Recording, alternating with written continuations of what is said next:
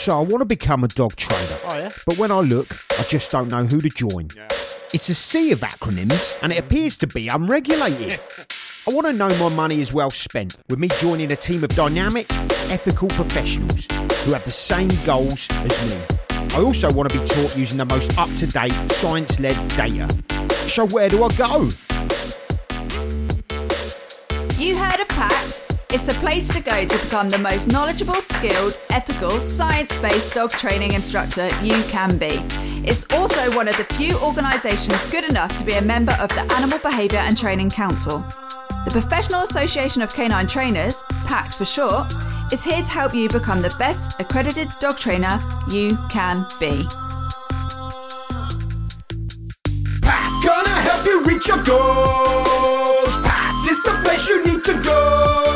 Oh, PACT, if you love dogs like we do too. PACT, we are indeed the place for you. Hey, PACT, it's time to take that leap of faith. PACT, delay no further while you wait. Hey, PACT, we are a super friendly team. PACT, come and join and start your dream. Come find us at pact-dogs.com.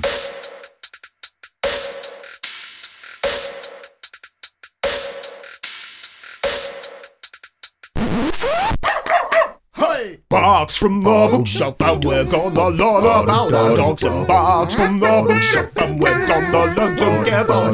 Barks from the bookshelf, and we're gonna learn about our dogs. And barks from the bookshelf, here we go.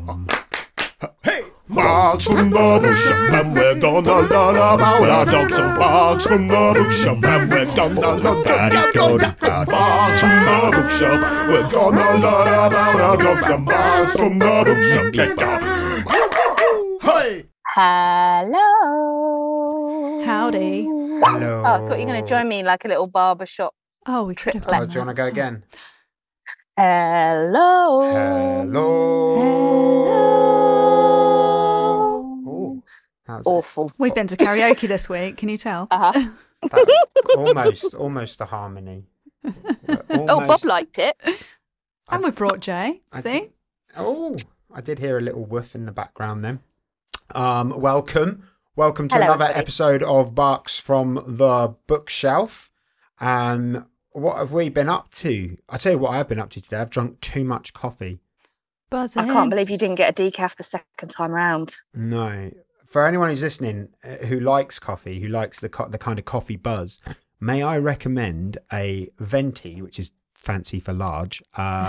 Bucket. It's actually Starbucks translates to.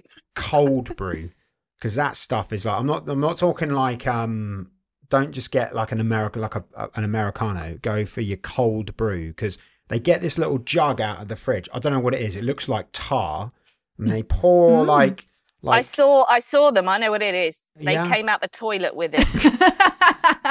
It's everybody's caffeine-filled urine. I'm going back into the toilet with it. It's just being recycled. Goes round and round. That's why they ran out the other day, Corinne, because no one had been to the loo. Oh, Quiet my God. day.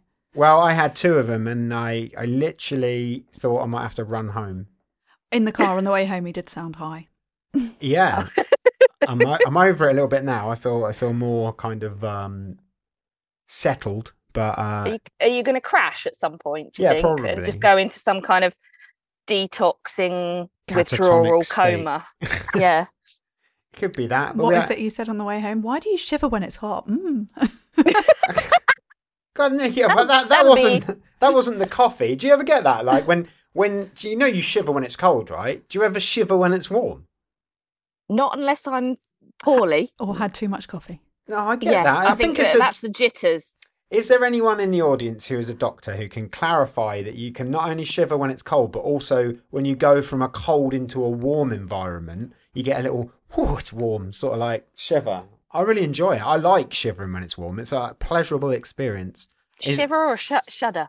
It's Or a tremor? Or a Well, tremble? It's just a little... Or a jitter? Little, not like a, I'm cold, like a little... I don't know I've what never I'm talking had that. about. I've never. I Coffee chat. think it's the coffee talking. Oh, maybe I'm not over the coffee. Oh, Nat, you need to take over. Tell us why we're here. Why are we here today? We are here to take you all to the candy shop. We've got Tom Candy. Here he is. We've got Tom Candy. He's here. Well, he's not here yet, actually, at all, is he? He will be. If I start bigging him up now, that's a long intro, isn't You're preempting, yeah. So you have to sing I am. Candy Shop right till he gets there. God. Tom works for the Dogs Trust, and he is a lovely, lovely bloke. I've known him for years, and we bump into him at things, don't we, Corinne? He was dressed incredibly dapper, the most dapper dressed person. Yeah. When we went to the dog bite prevention at Parliament a couple of months ago now. Oh, I remember you saying that he was there. Yeah. He looked smart. Mm-hmm. I mean, there were 3 layers of tailoring. Really? And I do believe a little pocket silk of There some was, kind. Definitely. What to give to a lady to blow one's nose? To place on the ground for a lady to step over a puddle. Oh, so yeah. Oh, well, I'm glad. I'm glad that we're the most best dressed guest so far. Would you say? Yeah. I mean, who knows what he will wear to the conference? Well, yeah. You've laid the gauntlet now. He might have to come corporate, I guess. He'll just be in yellow, which isn't as dapper as what we saw him in. Or he could just become a parody of himself and have a monocle and everything and a little hip flask and a cigar. I've always really fancied a monocle. I think you could work a monocle, If he's bringing a hip flask, I'm hanging out with Tom on the day. I could really get into like smoking jacket, monocle, pipe as well. I'm quite up for a pipe in my old age, I've got to say. I can see myself doing that. And I like the Count me sound out. of a pipe. Oh, yeah. My neighbour, when I was growing up, had a pipe, and it's just a really different tobacco-y smell, isn't it? Yeah, it's a nice Very, smell. I like it. Nice smell. Comforting. I don't smoke, but it's a nice smell. I used to smoke. Anyway, I digress. Have we got any... chat? Yeah, coffee chat with Steve. Coffee chat? Good luck, Tom. I think I'm going to sit back. Have we got any Tom facts? Have we got a bio? Because hang on, I have got a bio, but I'm also being viciously attacked by a dog that I live with, who is not under control by any means, and I don't know where my husband has gone. There he is. Can you wrangle this bearded weirdie, please, and get her some chicken? She needs a little topple or something. Yeah. So, well, first of all, it's worth mentioning that Tom is joining us at the Dog X Conference 2023, October the 8th. That will be a Sunday. I know that on our last podcast that Amber waxed lyrical, both about Tom and the conference. Since then, we have sold a fair amount of tickets. They are dwindling.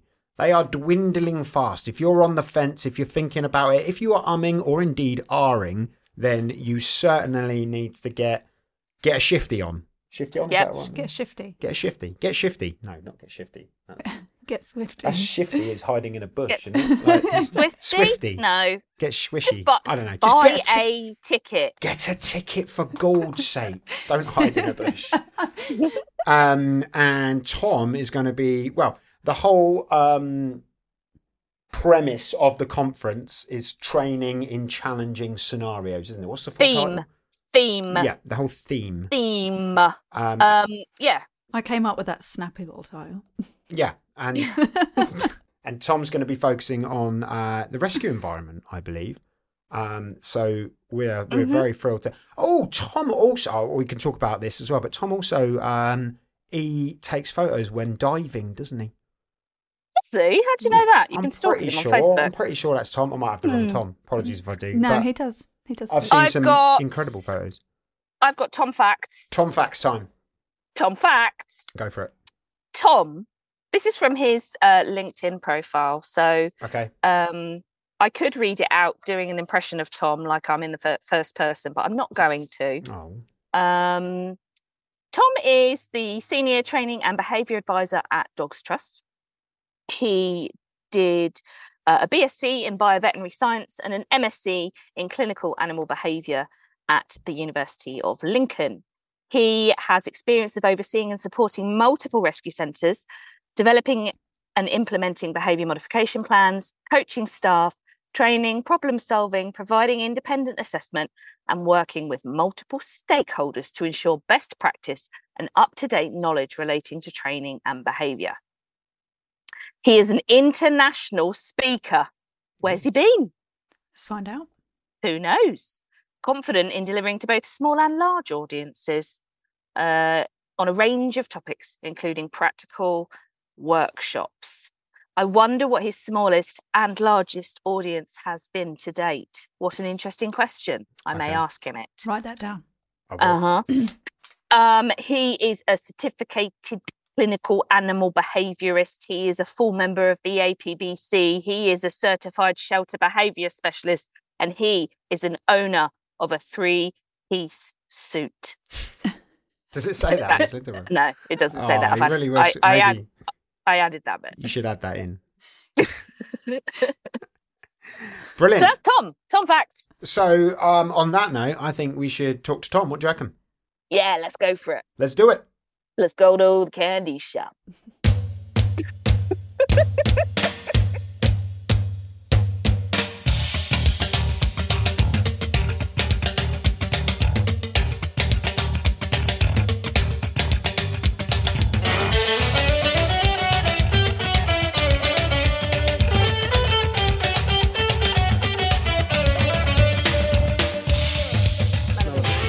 I'm a bit upset because both Corinne and Nat told me exactly how dapper you were the last time they saw you, and I was really hoping was that most best dressed guest yet. You looked great, mate. Sorry, I actually have one of my brother's polo shirts on because I felt bad that I was running late anyway, so I haven't even taken my bag out of my van because I'm staying at my parents tonight. So I was like, my brother's in Spain, I'll just steal one of his t-shirts. There we go. So I've done the thing where I press records to start off with. So if there's any of this that you don't want to go out on the podcast, you can. Now everyone knows you're covered in lurcher shit. Yeah. And you stink. Yeah. It's not the first time, and it probably won't be the last. Well, it's par for the course, isn't it? That's the thing that people have got to realise. So thank you so much for agreeing to do this. And thank you so much for agreeing to come to Dog X as well. Yeah, thanks for asking. Yeah, I'm really excited, especially after listening to Amber last week. Yeah. Oh, yeah. She was great. She was great. And she waxed lyrical about the conference last time, which I think really helped. That was it, yeah. I didn't get to make it last year, but I was like, oh, this sounds awesome. Yeah. No pressure. So, in fact, I don't think have we spoken to anyone that's been in Rescue? Sarah we spoke to, didn't we? Spoke to Sarah, yeah. We spoke to Sarah before. And Tamsin. And Tamsin, yeah. So we have spoken to a couple of people in Rescue. But we, I mean, obviously the conference theme is, say it because I always forget what the theme is. Oh God, hang on a minute. Problem solving and challenging training scenarios. It's a bit of a mouthful. Hence why I forget it sometimes. But Tom will make it shorthand, don't worry. Whenever Tom sends me a message, I end up having to Google what Tom actually means. Yeah, it's like, I think Tom texts like a 12-year-old girl. It's like sometimes I've had to like Google things like, what is this abbreviate? I can't look uncool to him. Yeah. So I Google and then reply. Yeah. I'm just normally like replying at a motorway services or something. Just trying to be quick. I'm just trying to work out what my dog is trying to get off a shelf. What do you want? Is there a tennis ball? I think there is. Bear with, sorry. Okay. It's the classic tennis ball on the shelf. It's a Kong squeaky one, so it's gone strongly down the stairs and the door shut. Yeah, that is not a podcast-friendly toy. Although if there ever was going to be a podcast that would be okay with a Kong squeaky ball bin on it, I think it would be this one in fairness, seeing as we normally get other squeaky balls are available. So we spent a bit of time going through some questions that we want to ask you because of your in-depth expertise. But before, we've done a little bit of Tom facts, which is Nat basically reading your LinkedIn bio. So I hope that's up to date. She did threaten to do it pretending to be you. I did. I may have added some flourishes. Is it not flourishy enough? It is. So I need to go and flourish it. It's quite flourishy. But now the word flourish has lost all meaning, but I hope you approve of my adjustments. Yeah, apparently you're a flamenco dancing master now, and is that... Sounds about right. So maybe you could give us a little bit of a talk about what you do, Tom, for our audience. Yeah, so currently, I've worked in rescue for about 15 years. Started doing a bunch of different stuff. I originally wanted to be a vet. That didn't happen. And I found passion in rescue instead. So I've been doing it, since I was 15. And currently I'm a senior training and behaviour advisor at a UK-based rescue. And I oversee 7 rescue centres, various sizes, and support them with any training and behaviour issues that they have with their dogs, and do staff training and all of that sort of stuff. So yeah, it's really varied. But I'm out at centres as well as kind of supporting them remotely as well. So it's great. Fabulous. And I'm thinking of a question straight away to ask here, because I know quite a few people that work in rescue. And it's really interesting that you talked there about providing training to the staff. What sort of like training do you give to the staff in terms of like, how in depth is it? What sort of stuff do you do there? Yeah, that's like a great question. We're really lucky in my organisation that we do a lot of staff development and really focusing on upskilling the staff to have better understanding of behaviour, why the dogs that we're looking after are doing what they're doing, but also give them practical skills to manage those dogs in the environment that we're working in, but also be able to sort of progress those dogs to a certain point so that we can get them successfully rehomed. So it's really about having a strong understanding of behavior and having those skills to kind of bring the training along to make that dog more rehomable. So we're really lucky that we were able to invest quite heavily in our staff, which is amazing. Yeah, and you want to give those dogs the best possible chance that they can have. And it must be difficult in rescue, mustn't it? Because as someone that doesn't work in rescue, like my immediate thought always goes to, like, do you see, like, what part of the dog are you seeing there because of the environment versus how they will be when they get out of that environment? And how do you, assimilate those two things together? Or, how do you assess and all of these sorts of things? It must be very, very difficult. Yeah, it's tricky, and that's obviously the theme's sort of challenging environments, and that's definitely one of the challenge. Like, is the dog in front of me when I'm working with it a true reflection of this dog? Because it leads to so many questions, like how's the dog feeling in the moment? Do we just need to rehome the dog, and then hopefully the behaviours will go away, or like what level of management and modification do we need before we can put that dog back into a home environment? And all of these things you're kind of constantly trying to assess and get a handle on. And I think assessments have changed a lot in the last sort of probably 10, 15 years. And we're at a point now where hopefully most rescues are using quite a fluid observational assessment, where you're kind of constantly adding information to that dog, from information you get from previous owners, stuff that you're seeing. If the dog has gone out and it didn't work out for whatever reason, and then they've come back, we can use all of that to try and build a bigger picture. But yeah, the environment plays such a big part in what we're doing, and we're constantly like, right, okay, would this dog do better in this kennel, or should we try a real life room, or can we put the dog out into foster? And trying to find that environment where you can see some of those true colours come through a bit better.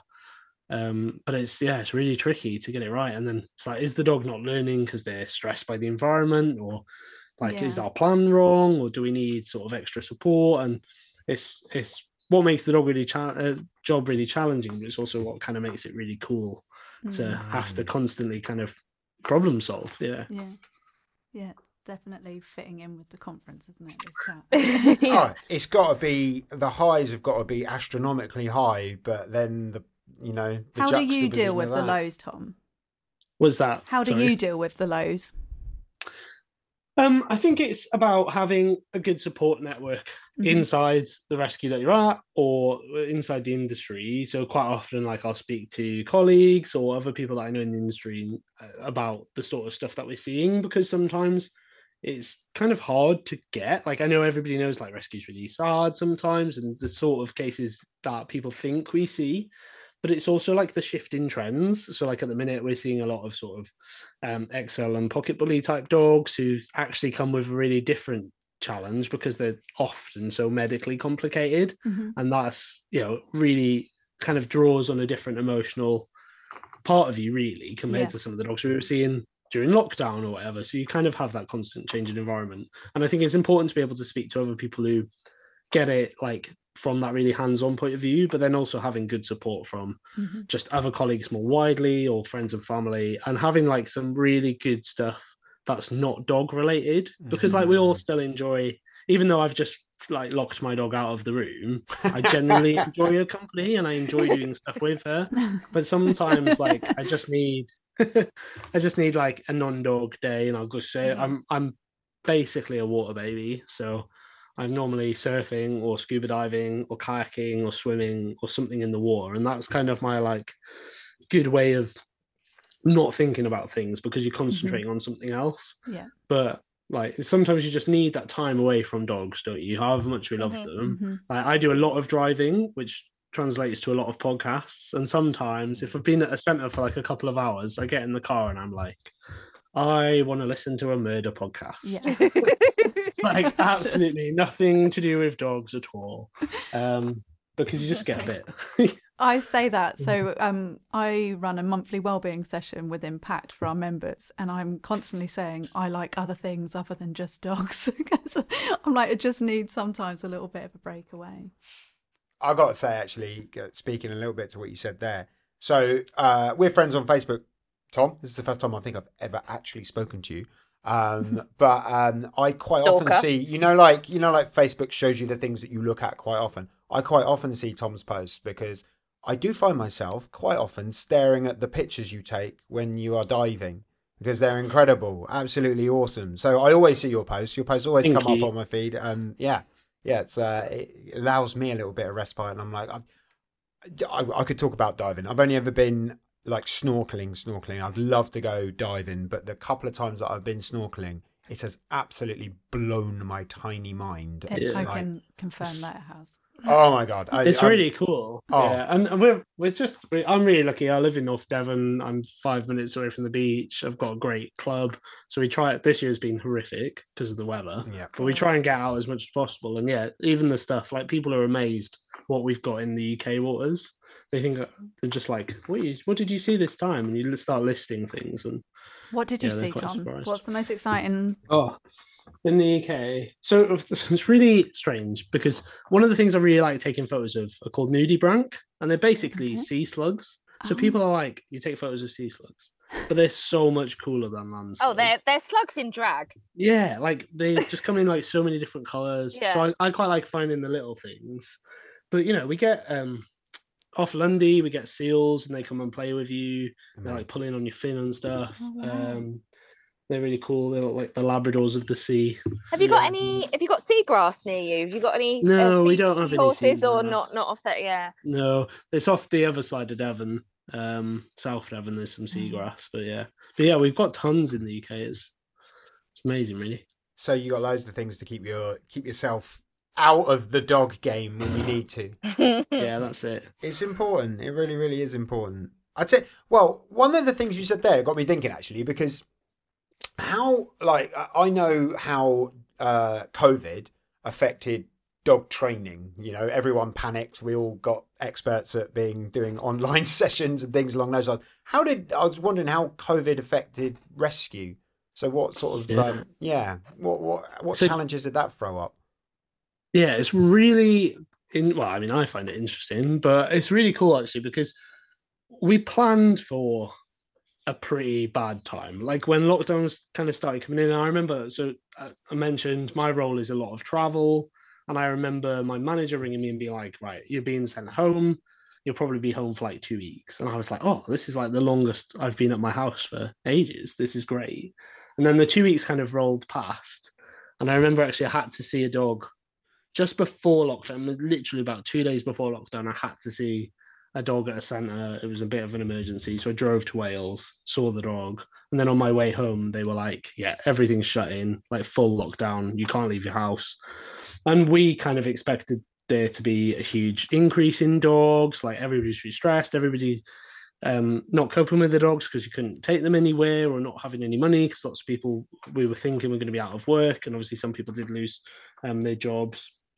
And it just didn't really happen for the organisation that I worked in, and some of the other ones that I work with. This kind of flood of dogs we were expecting didn't really come. And actually what we had is a lot of people who suddenly had more time, and working from home was coming in, and it was looking like people weren't really going to go back to the office anyway, even when things finished. And we actually had a really good few years rehoming wise, and a lot of our sort of trickier dogs got rehomed that we were struggling with. And sometimes it was kind of hard to actually fill the kennels up. And we were like trying to keep numbers a bit lower because we were obviously having staff on split shifts and things. But yeah, it was kind of completely different. But we're obviously now seeing the fallout of that, which is, generally speaking, a lot of adolescent dogs who've had limited experiences because nobody could do anything. And they're starting to come in now with sort of challenges, or people who did go out and get dogs, and now their situation's changed and we're getting a lot more in now. So during the pandemic, it was actually quite good in a way. And we're kind of seeing more of a fallout now than we were expecting. And I think even from the point of view sort of income generation and things, like it was very much like, right, we need to be really careful with what we're spending, and this is how much deficit we're predicting. And actually it was nowhere near that because well, for multiple reasons, people were just at home doing more fundraising or doing different virtual quizzes and things like that. And I think actually, the support from the public was really amazing, which really helped. Yeah. There was a big, I think in every facet actually during COVID, there was a big kind of like we're all in this together kind of feeling, wasn't there? An overall feeling of, especially in the early days, like of bringing everyone together and everyone, you're feeling more charitable. And I think that happened in every facet of life. So it's interesting to hear that. Nat, you asking a question? Yeah, I would love to ask a question. Hands up. So, if I don't, then I interrupt someone and then I feel guilty for the rest of the podcast. Like the little wave. So, building on that, and this is something that I have struggled with personally, so I would like your expertise on this. How do you, as someone who is a dog behaviour expert, how do you keep your expectations at the same level as Joe Public that might walk in? Because, I'll be honest, the rescues I've worked with closely, you see these bounce backs and you're like, I can't believe that happened. That dog is amazing. Like, if I had room, I'd have them. But it doesn't work out for whatever reason. And I guess we can kind of see the promise, or what isn't as bad about these particular dogs. How do you keep grounded and not think, okay, well, that dog hasn't savaged anyone, so therefore they must be rehomable? But then also giving all the dogs a fair chance of rehoming. Does that make sense? Do you I get where you're going at. Yeah, it is tricky to get that balance right, and obviously different organisations kind of approach it in a different way. But I think it's about sort of that information gathering, like we said at the start, and building a bigger picture of the dog, and also thinking about what is realistic. And we quite often have that conversation at work. I was having it today actually, like. So we were talking about sort of number of meets that adopters were having and what's kind of a good number. And the answer is there isn't a good number. But we're saying if a dog's taking sort of 15, 20 meets to meet somebody before they can go home, like, are they really ready for rehoming, or should we be doing a bit more work to get that number down? Because it's that idea, isn't it? Like, why does the dog need that many meets? It's probably because they're not comfortable. Well, if they're not comfortable, can we make them more comfortable before we're introducing them to the public? And like you said, putting that expectation on them. And a lot of what I'm going to be talking about at the conference is going to be based around this kind of idea of like, well, how do we make the best choices and then problem solve those situations that go wrong? And I always say I've got two key answers to any question that involves behavior and rescue. And the first one is the answer to any behavior question ever asked. It's the best answer, which is it depends. It depends. I knew where you were every going. single one. I think that should be the secondary slogan, shouldn't it? It's my favorite one because it just depends on everything. And then my second one is F it. I don't know how what I'm allowed to say on the podcast, but the second one is fuck it. You can say whatever you want. Because it's like, as long as we do a good risk assessment and, you know, it's not going to severely compromise the welfare of the dog or severely compromise anybody's safety, maybe we should just try some things and see what happens and learn from them and adapt them. And that, you know, that comes from experience and knowledge and looking at all of that information that you've collected. But when I first started as a behaviorist at a centre, I think people were quite annoyed with me because I'd write an assessment and then they'd say, oh, I'd be stood in reception and they're like, oh, they're not really suitable because the assessment says, you know, the dog must go with children who are 16 and above. But then you'd have like a 5'6", very quiet 12-year-old stood in reception and you're like, just try it.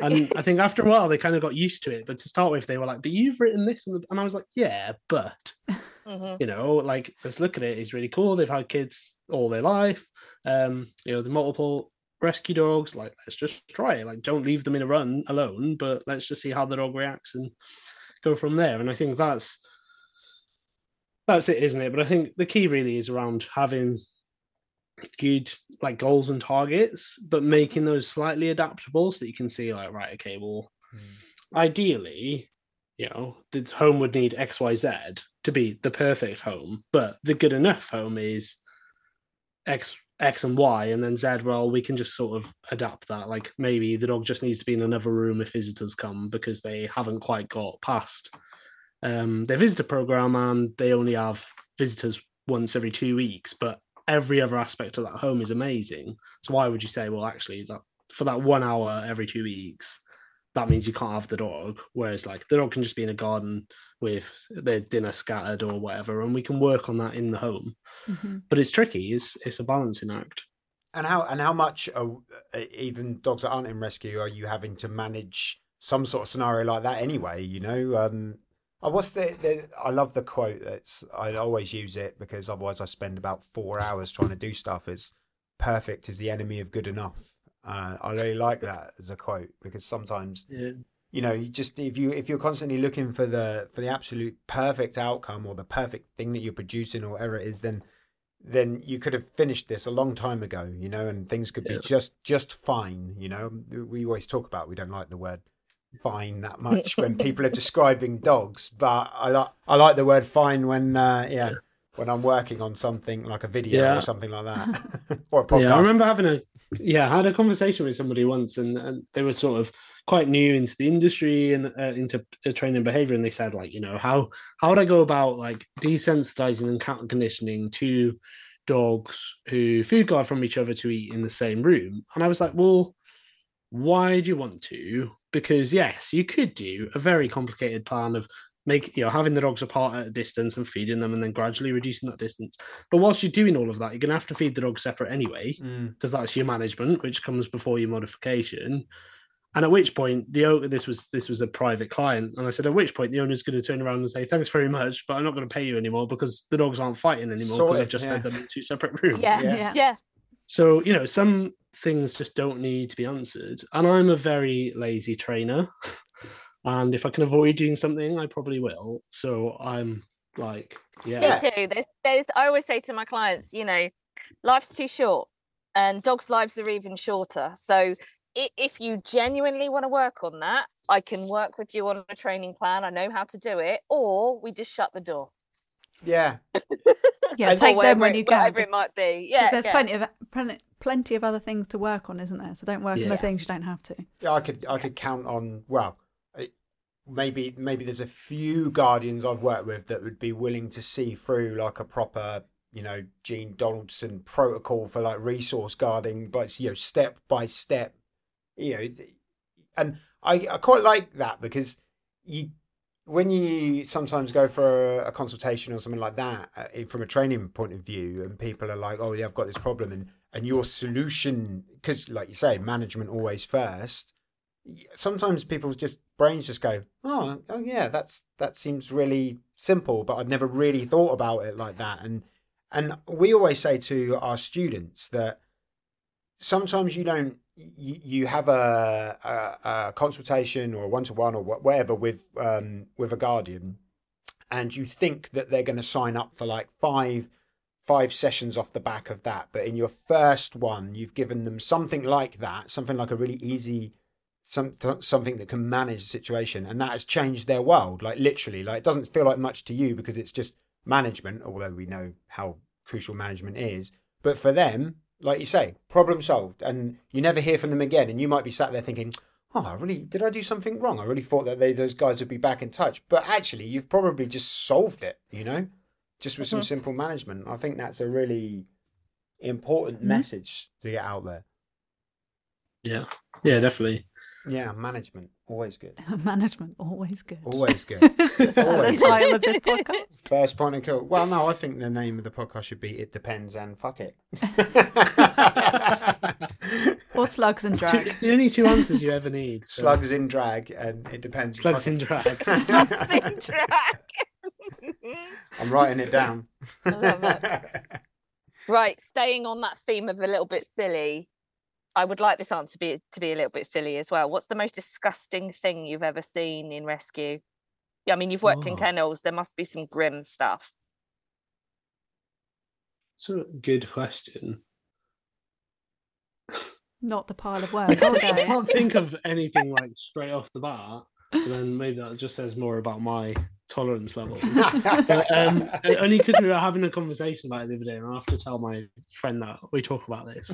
But yeah, they went somewhere once to get some dogs, and like it just wasn't the best place, and she just ended up getting like poo in her mouth, and she was just like, got poo in my mouth, and that was probably like a yeah.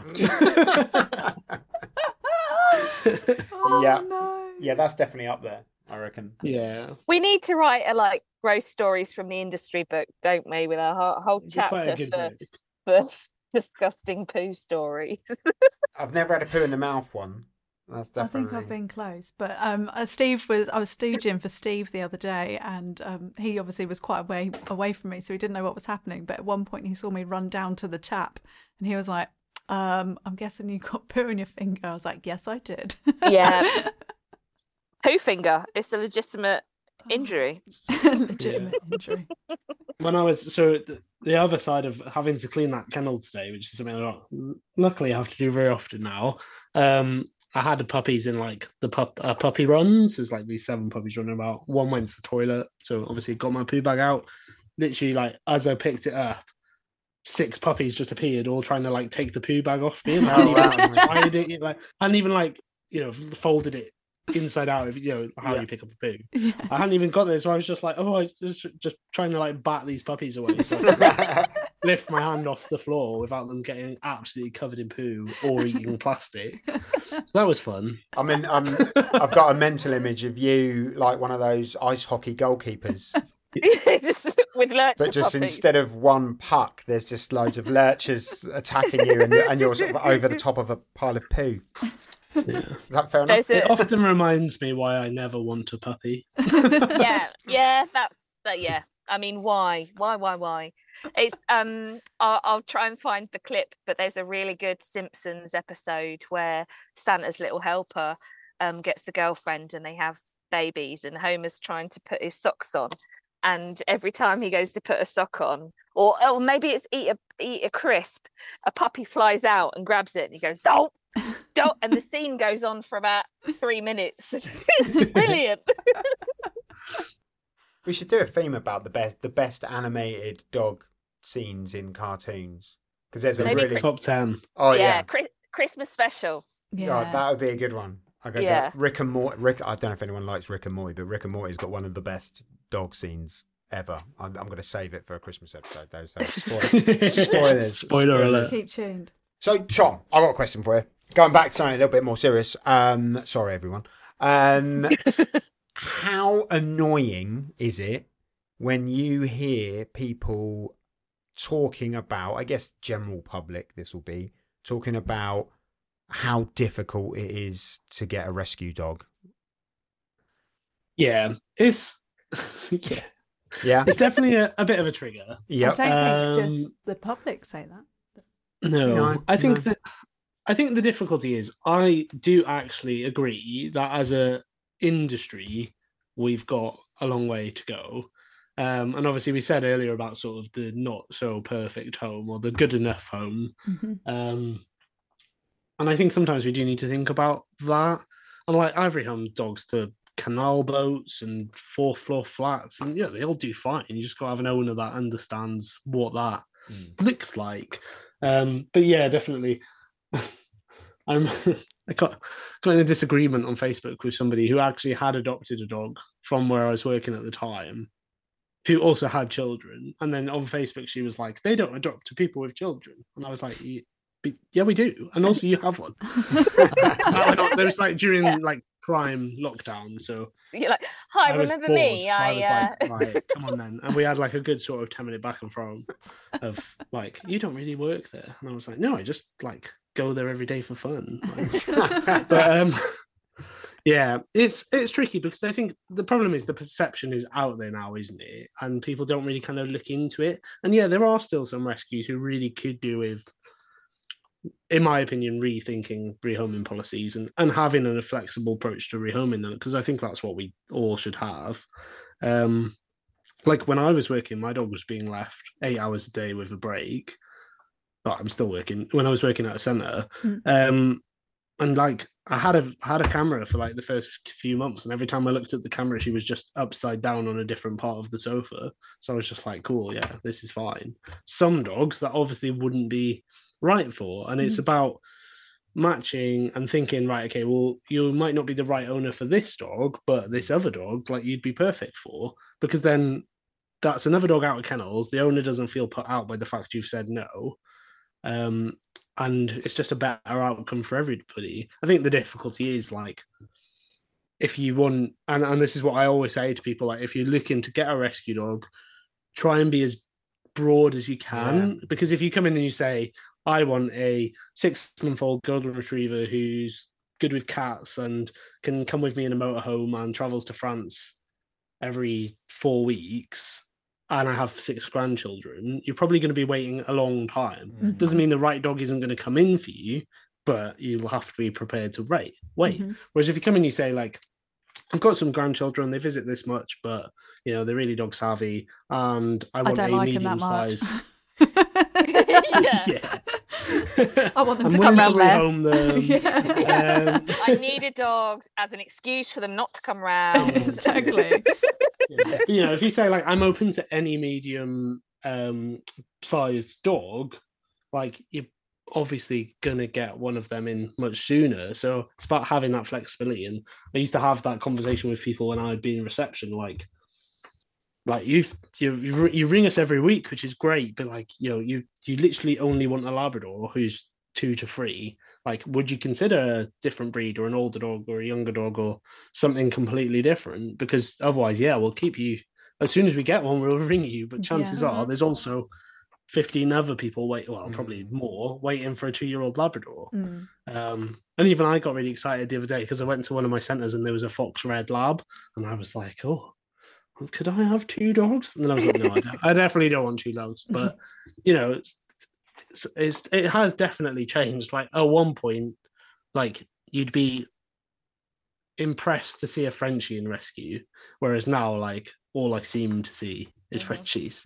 So it does change, but, you know, if you want something really specific, obviously there's breed specific rescues, but the wider you can open your criteria, the more dogs you're going to be suitable for. Yeah. So you're seeing a lot of... Oh, sorry. No, go on. I was just saying, you're seeing a lot of Frenchies. What other dog breeds are you seeing a lot of at the moment?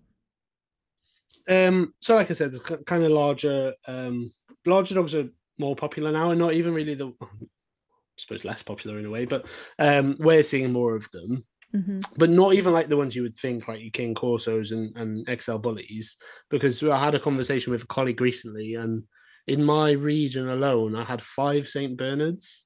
Okay. Like at the same time. Really? Yeah. And I was just thinking, like, I don't know the last time. I think the 6 years that I worked at a centre, we maybe had 1 St. Bernard cross. Mm-hmm. But yeah, we like had 5, like proper ones, like real St. Bernards. Real ones. Yeah, real ones. So I think again that's possibly cost of living. Right. They'll often have medical issues. They definitely cost more to feed. Oh yeah. And that's kind of seeing some of the outcomes of that having an I effect think as like well. just it does take excuse the pun, a bigger commitment for a giant breed, because I remember, so Drax's first insurance like premium annually was something like £120. I didn't make any claims, and the next year it had doubled. Yeah, it's So they're doubling just every year. like expectant of, well, yeah, you've got Peachy the Newfie, haven't you? So it's I don't know how old these St. Bernards were, but I wonder whether it gets to a point where it's just not economical. I mean, obviously there are lots of different reasons why people relinquish their dogs, but I'm sure the money of all the food and everything doesn't help. But it is strange, isn't it, the trends that you see, and I would be shocked if I walked along the kennels down the road and there was an Afghan in there, for example, or even like a corgi, or there are just breeds that you can think of that you're like, what are you doing here? Which is sad for the breeds that you do expect to see, like, Staffies, Frenchies, Huskies, Lurchers, and now all these big bullies.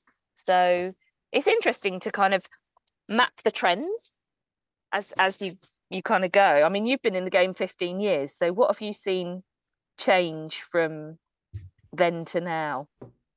Yeah, I think a lot. It has changed a lot, and like you said, the breeds and the type of dogs that we're getting is completely different.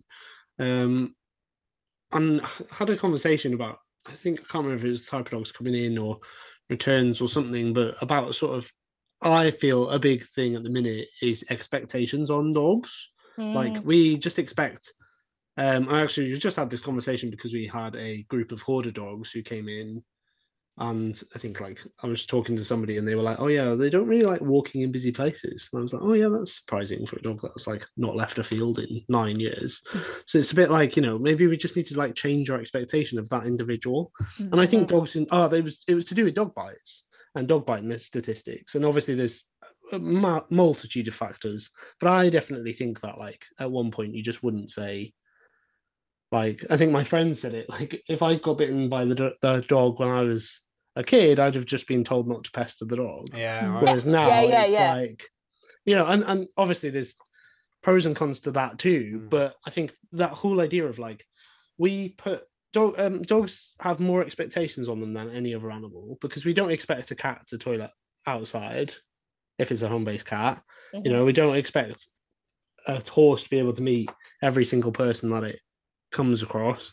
But for dogs, we just kind of have this image of them being super friendly to everybody, being very happy to see other dogs, not chasing cats, not chasing sheep, being clean in the house, being able to be left for X amount of time.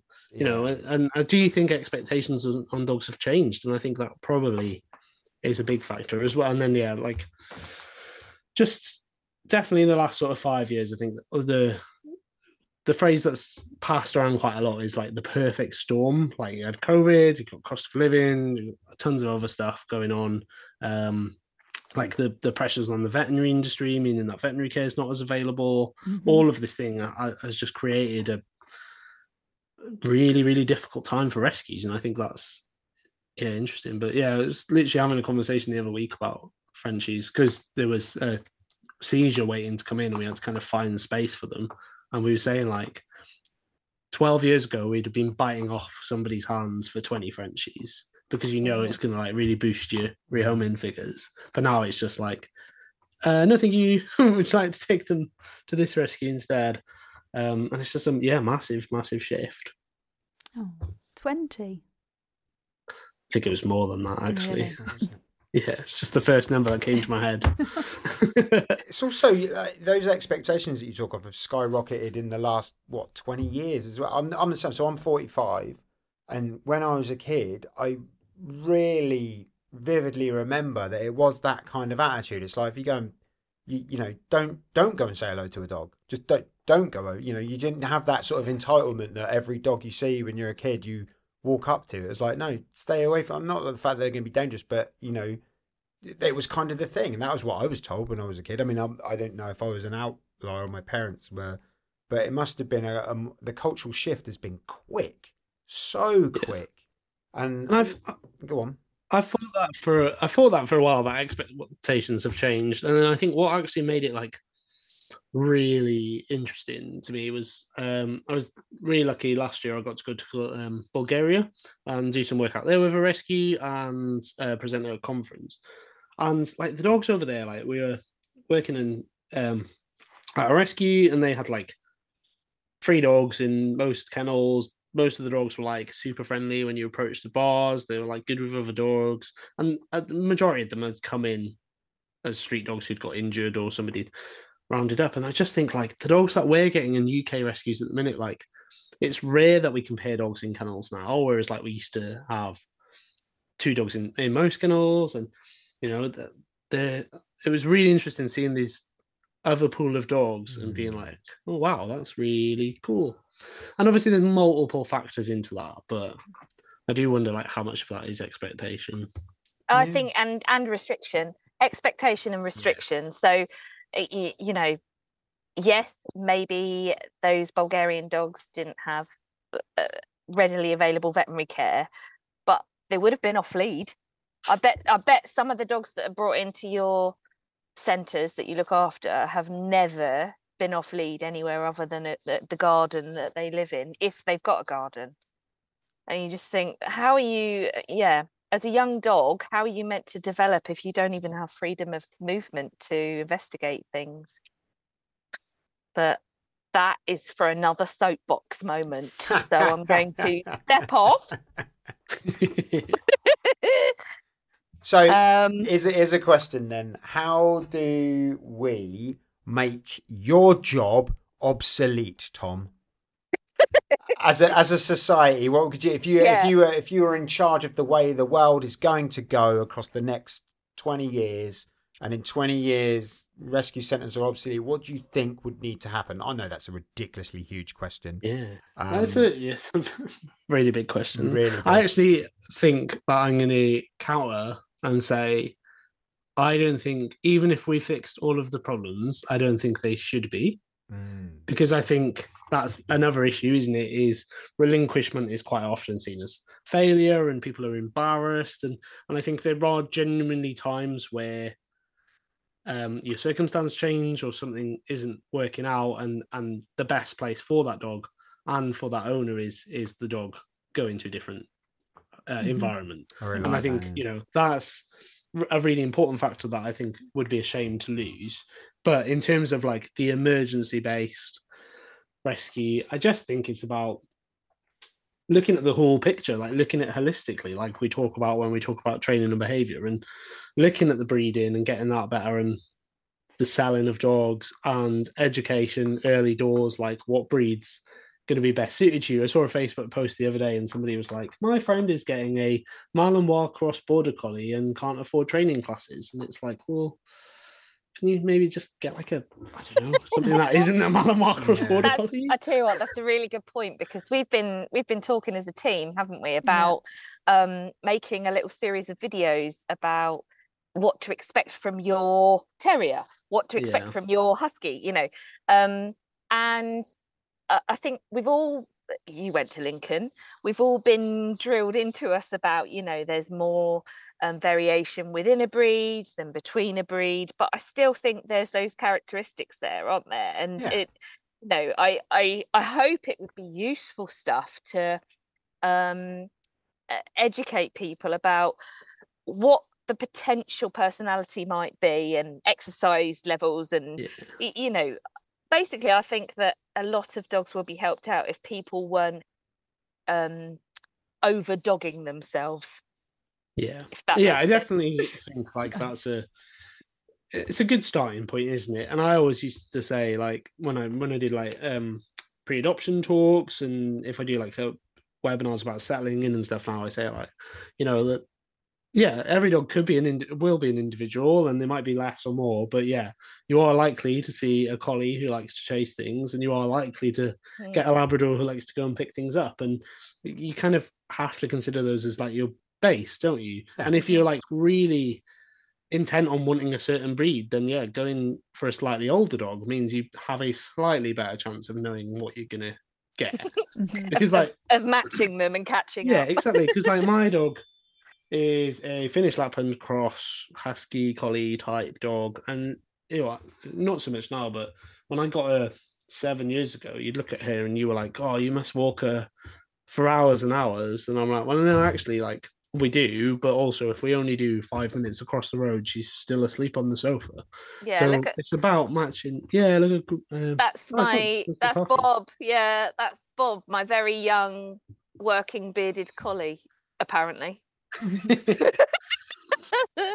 So I think that education piece around owners, like before they get a dog, and all of the stuff that they need to know. And you obviously, like last week with Amber, talked a lot about sort of over socialization and some not as helpful advice that's out there. And I think that's a part of the puzzle, is that education piece. And then having good backup for dogs when they need it. So having like good trainers, obviously like you guys are doing with Pact, and people can go to early when problems start, because that's the other thing, isn't it? Like, it's like, would you like some behavior advice before handing your dog over? Oh wait, no, actually we've been living with the problem for X amount of time, and now we don't have the emotional resilience to work on it. Whereas if they've got in contact with us early doors or somebody else, then chances are, you know, either they could be a lot further in that journey, which is going to make rehoming that dog easier, or they might not need to anyway because they've resolved the problem.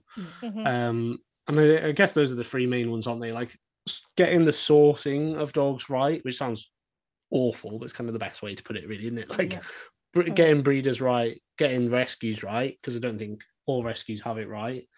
And then looking at support for the dogs support for the owners before the dogs go home, support for the dogs once they go home, whether that's a puppy or a rescue dog or whatever, and then making sure that they've got options to go to if they are struggling with things, and tackling things really early doors. Sounds really simple. Sorry, so I'll just retire in 10 years. I've often thought about, I don't know if I've ever talked about it on the podcast, I probably have, but you know, we have these like huge groups online, and we're always, you know, on social media and that, and we're always like, it may be filled with positive, whatever you want to label yourself, like reward-based dog trainers and people that love dogs and aren't using methods that we wouldn't agree with. But it seems to be this huge community of people, and we all like to argue with one another anyway, don't we? But I wondered, like, what would it cost to get like either a national radio or television campaign that you could like crowd fund, like all those people. So if everyone gave like a $5, do you know, because you're talking like tens of thousands of people, would you get enough to like make a national, just educational advertising campaign about dogs? Because we live with dogs, they're everywhere. They're in our, I mean, we went out for a meal last night to a local place near us called Handball, and there were just dogs everywhere, all over the place, all different breeds. There was a Malinois sat right behind. So Malinois sat right behind us. Actually, it was just spinning on its lead. You know, which speaks to what we're talking about. And it just seems like a no-brainer. It's like, could we just do so? But no one would agree what the content of that advert would be, would they? I know. You know what I'd love to do? Go on. Because dogs on telly, like the noise of dogs on telly, drives me bonkers. Basically, sound engineers have something to answer for here, and producers, because dogs barking seems to be an indication that there's a body to be found on crime dramas, which wouldn't work because those dogs work silently. or you're on a scuzzy estate somewhere. Yeah, cut to council estate, dog barking. Exactly. Yeah. So what I would like us to commission is a whole 3 minutes of dogs barking and just the words, feed your dog some cheese now. That's it. Just a nationwide counter-conditioning desensitization program. I mean, just because I live with a Jack Russell, can I just say I don't want that commissioned in any way, shape or form? I'm just going to say, I don't think that's the best use of that money. I don't think my TV would make it out of that alive. I thought we were going to go somewhere with like silent dogs running around, but then maybe just somebody talking over the top and talking some sense. That's far too boring. You want the dogs to go bonkers so that everyone goes, what are they? But look, a message. A message. Cheese. Then just have the cheese tax song. Yeah. I feel like everyone would need a letter in the post like a week before to tell them to have cheese in their house before the announcement was made on the TV. There's too many levels. I mean, now. that's a lot, like that emergency alert thing that we all had to which didn't go off on my phone. So no, I didn't have it either. I'm dead in an apocalypse. Oh, I got it, but I was like, I would not wake up for that. I don't wake up for my own alarm that goes off for about an hour. It was an anticlimax, wasn't it? It was. Yeah, it was. So what's the? So you've done a few conferences and presentations in your time. Then, what's the largest audience versus the smallest audience that you've ever presented to? Oh, I think so. Yeah, like I said, I went to ICORC last year, which is the International Companion Animal Welfare Conference. And I think that was about 500 delegates. So that was pretty cool. I know, yeah. So that was pretty good. And then, like 2-3 people, like when I've done pre-adoption talks, things like that. So it's really varied. And it's great because I like to do both. Like there's benefits of having smaller groups. Obviously, larger groups, best way to get information out quickly. And yeah, they're cool. Yeah, I like doing it. Do you ever get nervous? Yeah, like definitely before. And I do still get like I think I'll be nervous at Pact because you've got some like awesome people and then like Tom Candy. So it's like I think Amber mentioned that last week, didn't she? Like Amber shared something and I was like, oh great. But yeah, I think it's normal to be nervous, isn't it? But it's about knowing I find it quite like good at the end, and often I think like, oh, is this just too easy or whatever? But then you think like, oh, okay, maybe I know what I'm talking about. It's quite nice for imposter syndrome sometimes. Yeah, definitely. Yeah, I think we all need to cheerlead each other more as well. And I try and embrace the nerves and think, well, that means I care about it. And, exactly. You know, if you didn't care about it, you shouldn't be doing it. But it is hard though when you hear your voice wobble a little bit. I did in Parliament that time, and I was like, "Oh my god, I sound nervous." Oh no! I didn't think you sounded that nervous. I thought it was fine. Yeah, absolutely. Well, you're always your own worst critic, can't you? In those sort of situations, yeah. You'll never come out of one of those things and think, "Well, that was absolutely awesome." I got. Well, I'm sure there are some people that do, but yeah, Go on. It's interesting that you said about my underwater photography, and like I said, thanks again, because we had a work event this week and we did a wellness session, and part of that was on imposter syndrome, and the person leading it said like, does anybody have something that they really like think they're really good at and really proud of, and like the whole group sat there quietly. And then he was like, well, Tom, like your underwater, I always like love your underwater photography. And I was like, yeah, but it doesn't mean I do. And he was like, oh, I thought you'd be like really chuffed with it. I was like, well, that's a perfect example, isn't it? Like, I criticize it and it gets on my partner's nerves because he's like, that photo's amazing. And I'm like, nope, delete. Harsh. That's harsh. And I think we've got 2, maybe 3 of my photos on the wall in the house, and that took a long time. But yeah, so it's just interesting, isn't it, how we all sort of pass over. And the other thing he said, which I think is really true for our industry, is, sometimes I go to meetings and stuff, and there's lots of people with lots of letters after their name, or they've done X, Y, and Z, and I just think like, why am I here? And then I was like, oh well, I'm lucky to have a couple of letters after my name, and I've done a bit, and I was like, I still feel exactly the same. So yeah, don't think it matters really, does it? We're everyone is just a person. So I think, Definitely. yeah, if we all remember that and look after each other and, yeah, give credit where it's due. I think So, talking about the photography side of things as well, because I come from like an artistic background, like a musician sort of type background. I think sometimes, and I see a lot of this in dog training as well, and in kind of the way people think about behavior. And I think sometimes it's not necessarily imposter syndrome. It's just that sort of looking for the right thing. It's like a lot of the times it's a journey. So like you're taking a photo. I mean, I'm putting words in your mouth here, mate, obviously. But you're taking a photo, and like, although someone will look at that and go, "Whoa, look at that amazing photo," you're like, "Well, that weren't what I was going for, so I can easily let that go because I know there's something else." And you might never get to that right photo because there's an art to it, and I think when you have a kind of an artist's eye, which I think a lot of people do without really knowing, like I think dog training is quite artistic. I think that there's nuance to it, and I think there's a flow to it sometimes when you get really good at it. And this kind of goes back. I'm waffling. It's classic waffle. That coffee hasn't worn off. Hello, coffee chat. But going back to what you're saying about being like feeling like there should be some nuance in dogs, like the what the hell of it, like, or let's just give it a go. The 6'12" I think we were talking about earlier on, or wherever, like that comes from confidence about being in enough of those scenarios to be able to back yourself to say, okay, we can just give this a go. But it also comes from that kind of artistry. I don't know if I'm waffling too much. I'm talking rubbish, but you're not waffling, mate. No, you're not waffling. It's brilliant. And that you're trying to quantify the it depends.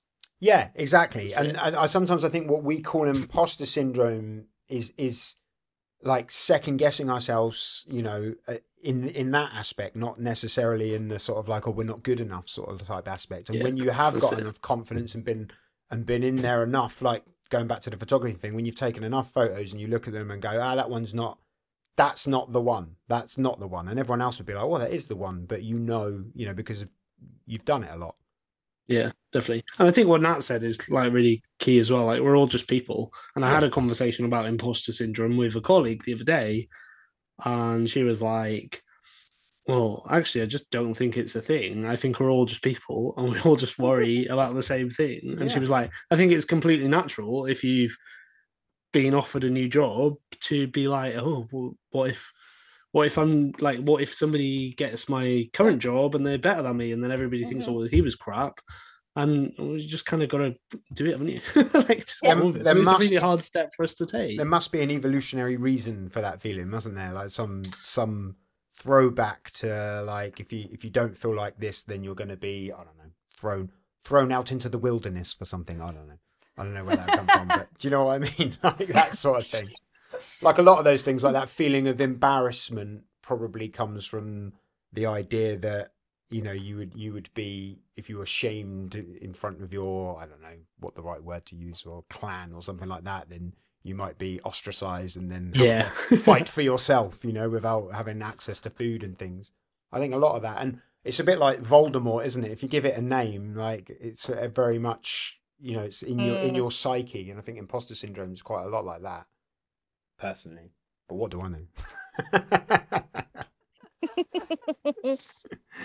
Not a lot. I think a lot of it is like expectations created as well, isn't it? And I think actually it was something that Amber was talking about, when like it's really normal for vets to refer to other vets, and I think that's the thing, isn't it? Like we see less of that because people are not as used to the idea with behaviorists, and they don't want to pay twice. But like, my dog went to the had a couple of issues, and we had to have a vet referral, and we paid £200 for a Zoom consultation that told us like to increase her medication by like 0.1 of a mil.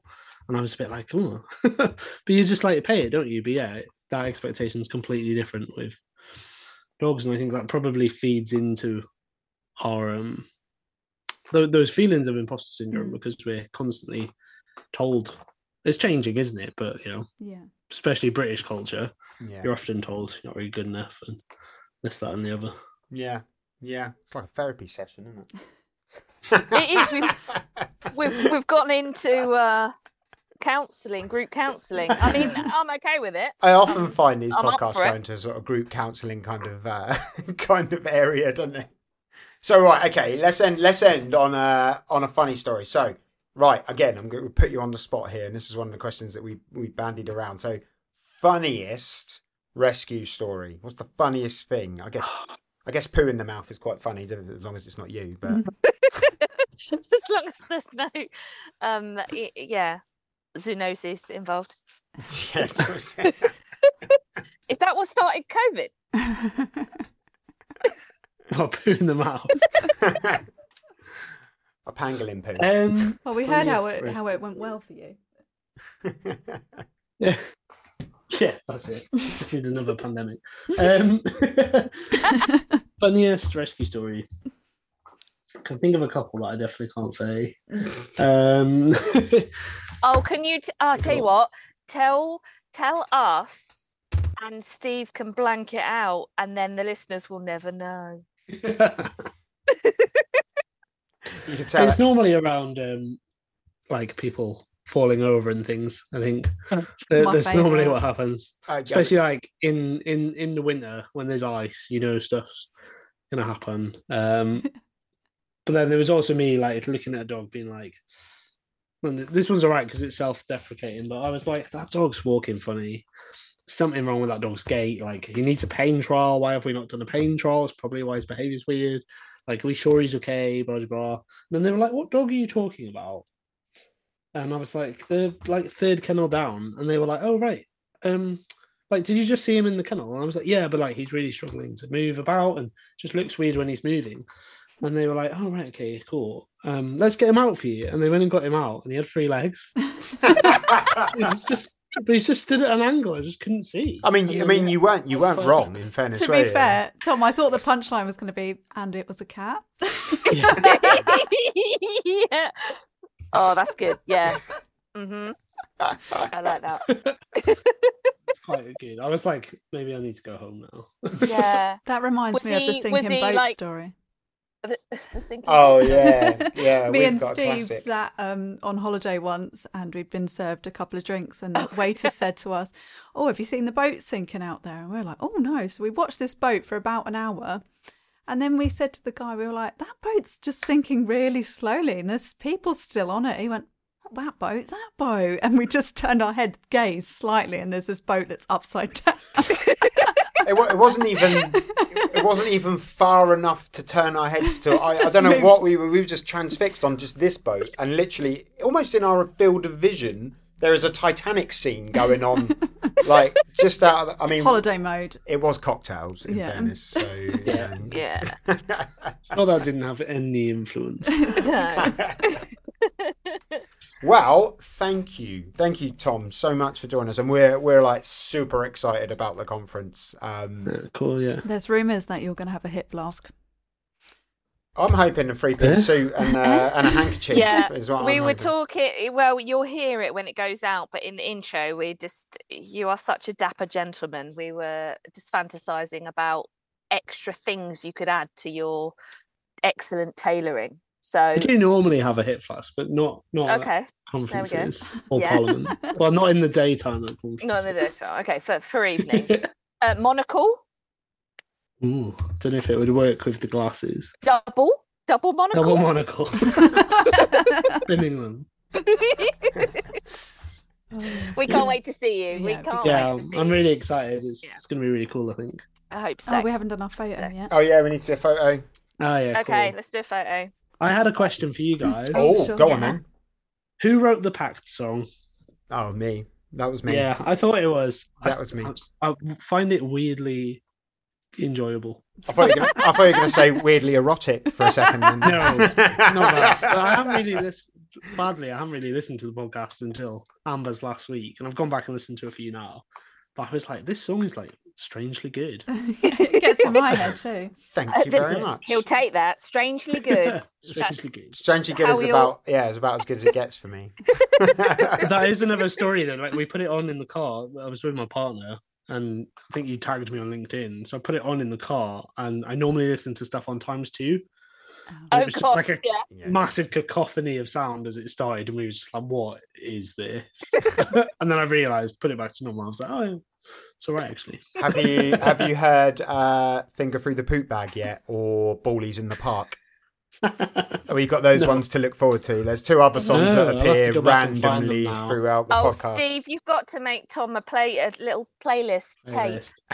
Yeah, You should have it for the breaks, like the coffee break. I should do that. Shouldn't I took Peaches for a walk, and everything was fine. It wasn't very busy, and the weather was sublime.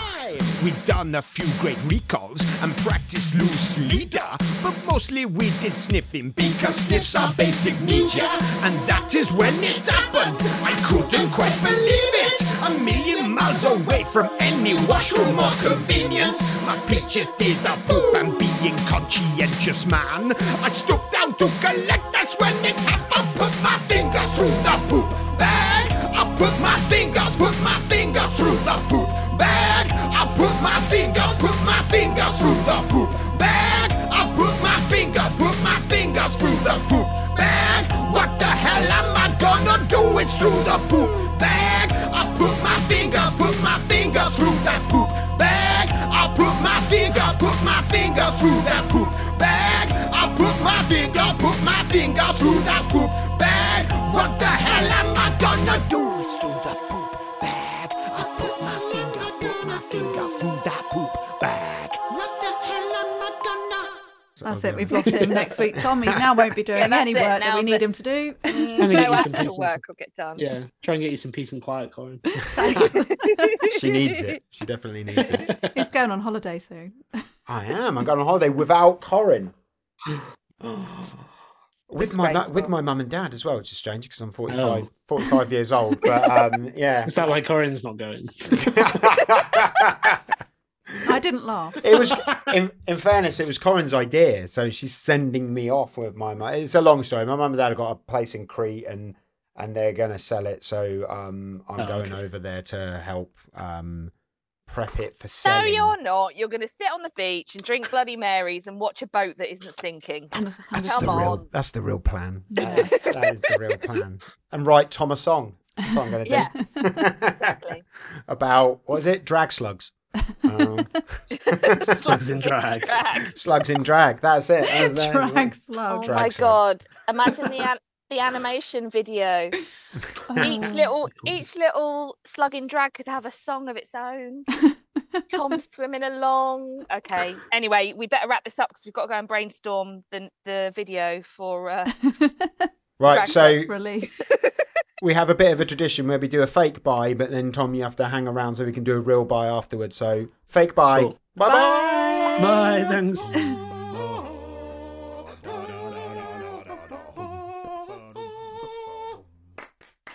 Ah, that was lovely, wasn't it? Great.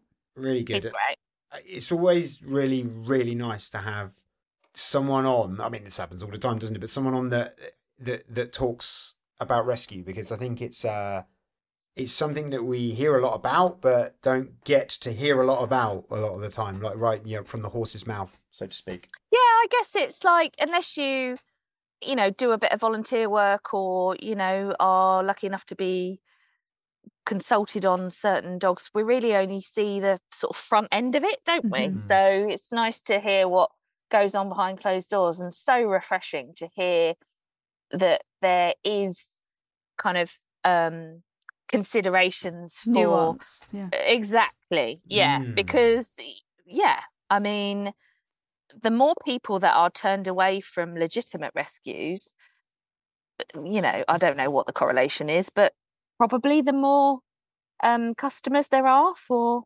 irresponsible breeders. Mm-hmm. Don't you think? If you get turned away from a rescue. I really liked what Tom was saying. And irresponsible rescues. But that's a conversation for another time. The old we'll drop him off at M3 services. Yeah. And you'll never hear from us again. Yeah. Yeah. But we love our rescue dogs, don't we? I mean, all 7 of ours are rescues, and Scoobs. Yeah. And Jack was. Yeah. So I've never had not for any other reason other than like I love rescue dogs, and I'm not throwing shade on anyone like that, but I work so much with puppies, but I've never ever had a puppy, because all of my rescue dogs have just been adult dogs, and they've come, just been. I like the bit of the conversation that I really liked then was how wide your net should be if you're looking for a dog. I love that. I love the fact that you don't just zero in on like I need a Labrador, because I've never gone. Well, I mean, all of the dogs that have ever come and lived with me, I've never gone in with that kind of I need a. Well, I certainly never went looking for a Newfoundland. Let's put it that way, or a terrier for that point. In fact, it's all the dogs I've ever said that I'd never get. I've ended up with.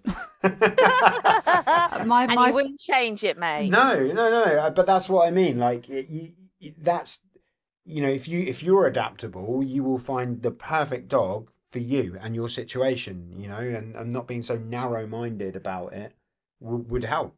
My favourite bit was Tom saying that his job should never be obsolete, and I think I love that.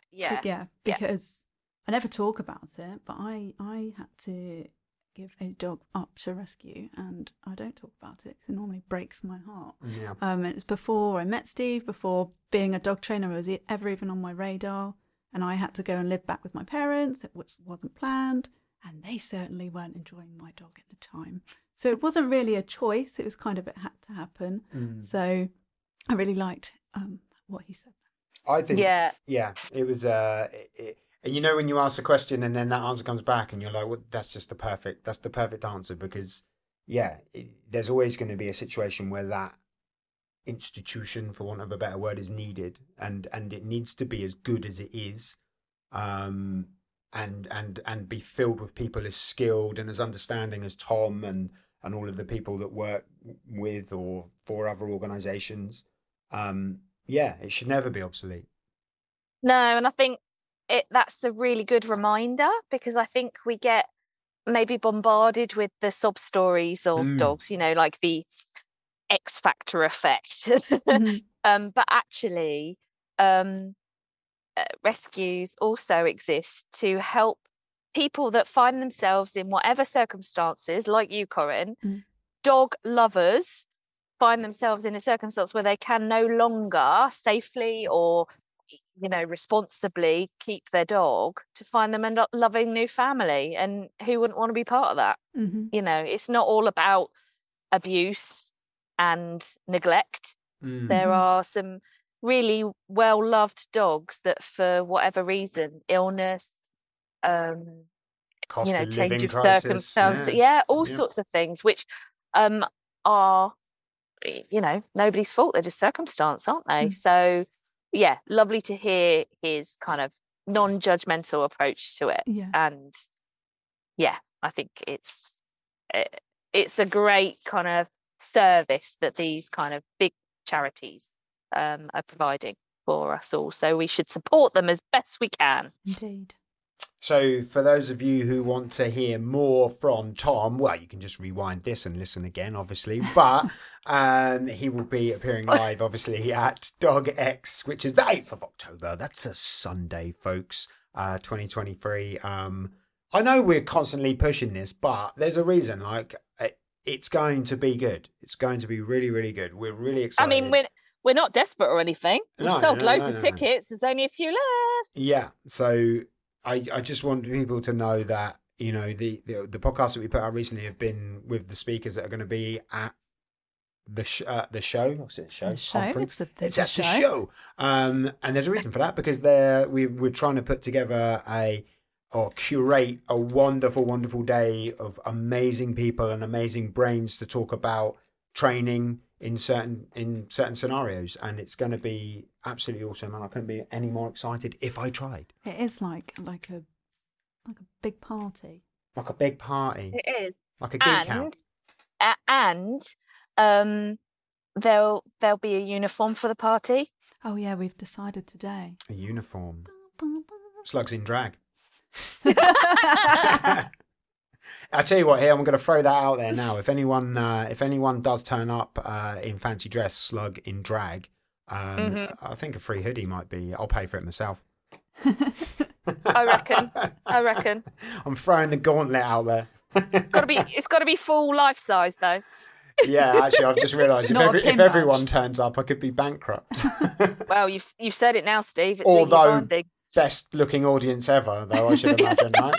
Yeah, we'll make it up on the marketing for next year. There should be a fancy dress theme. Oh my God, write that down, someone. Quick. Anyway, DogX 2024 fancy dress theme. Anywho, so where can we go to find tickets, Nat? Go on, I'm putting you on the spot here. Oh God, I don't know. There's a website, isn't there? You can go to pact-dogs.com/DogX conference. Yeah. I think that's right. If you hit up our website, there's a tab up there anyway. So pact-dogs.com and then look for the DogX tag. There are a few tickets remaining and it ain't a lot. I'm not sure what it is. We're going down into the tens now, aren't we? So, yeah. So, yeah, if you are interested, come along because we'd love to see you. You can say hi. We would. Who have we got on the podcast next? Who have we got on the podcast next? Well, we are going to be interviewing Turid Rugas and Stephanie Rousseau about. But we've got we're back on a full book episode, aren't we? Yeah. So those of you that have been waiting for a book episode, you'll be pleased to hear that they have written an amazing book called How to Raise a Puppy, a dog-centric approach, which is absolutely I've really enjoyed reading this actually. So that book looks well read already. It is very well thumbed. That's what I'm going to say. Nat would hate the look of this book. Well, that's why I didn't lend it to you, mate. Get your own. So Turid will be the first returning author. We've obviously had Melissa come back on the podcast, but Turid will be the first, and she was the very first ever episode. She was. Do you remember that? Melissa's written a book up in the room. No, but I mean about first returning double book show for 2 books. Right. Yeah, came on for the old Christmas one, but yeah, that was way back in the day, our first ever interview. So, and Stephanie, of course, would be. What am I talking about? Stephanie, of course, will be coming back as a returning. Yeah, of course, double whammy, double. Office Dogs. Double. Great book. So that's coming soon. We've got some stuff in the pipelines as well with some other books. Maybe some cats. Maybe some stuff about cats. How dare we? How very dare we? But we might be going to the dark side. Nat's giving me a disapproving look. Yeah, so I'm very, very, very excited about what we've got coming up on the podcast. So stay tuned, subscribe, and they will be delivered straight to your feed. Anything else? I just want to plug. Oh, go on. Grant playing at the conference as well. Yes. There ain't many conferences out there that finish with a sing-song along. I've got some special requests for Grant to play as well because he's got a very wide back catalogue, and I think he's quite satirical a lot of the time and a little bit biting. But I think our audience could take a little bit of satire and bitery at the end of the conference. What do you reckon? I reckon He was a bit of a hit last year, wasn't he? Yeah. Also, he was a good warm-up for the Prosecco and Canapes. Indeed. Prosecco and Canapes. Which we made sure to order this week. We did. Me and Corinne had a very exciting catering meeting. And cake. And cake, yeah. I'm hoping to get some cake this year. I heard it was good. Did you not get any cake last year? I don't think I got any cake last year, in fairness. I was too busy wandering around. I was too busy panicking about whether Trisha could be heard or whatever. But this year, I'm elbowing people out the way. So watch out, people. Nat is chundering through to that table. So if you want to be elbowed out the way by Nat live, pack-dogs.com, look at the DogX tag and get yourself a ticket. That's a great little segue, isn't it? Because Grant always finishes our podcasts. So we will see you guys next time. I think say bye-bye. Bye-bye. Yeah. Bye-bye.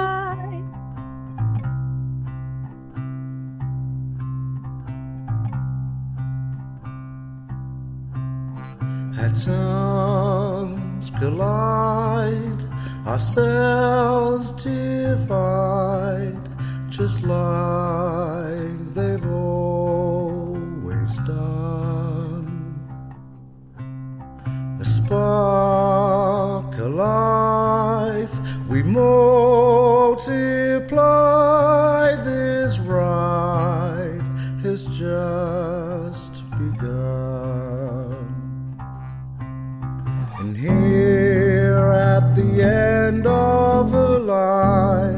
that stretches back through all time. Time guided by a primal desire to simply survive. Survive, you can't keep it down, you know. It grows.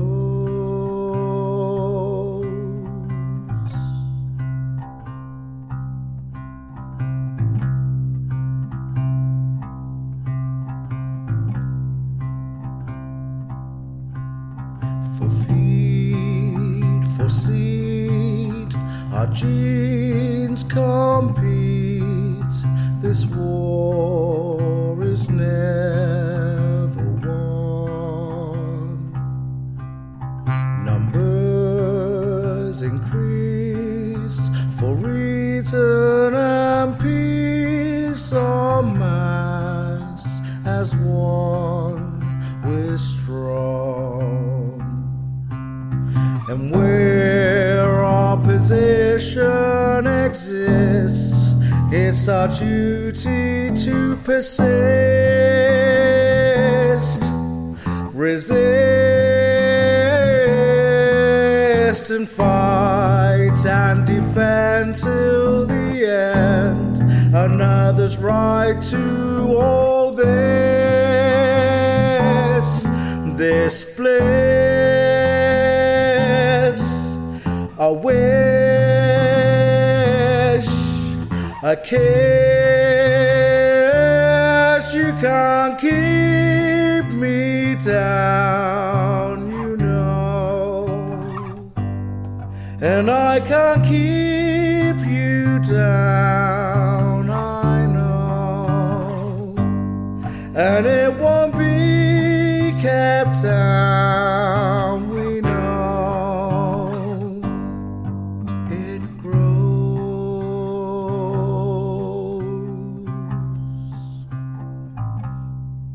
It grows.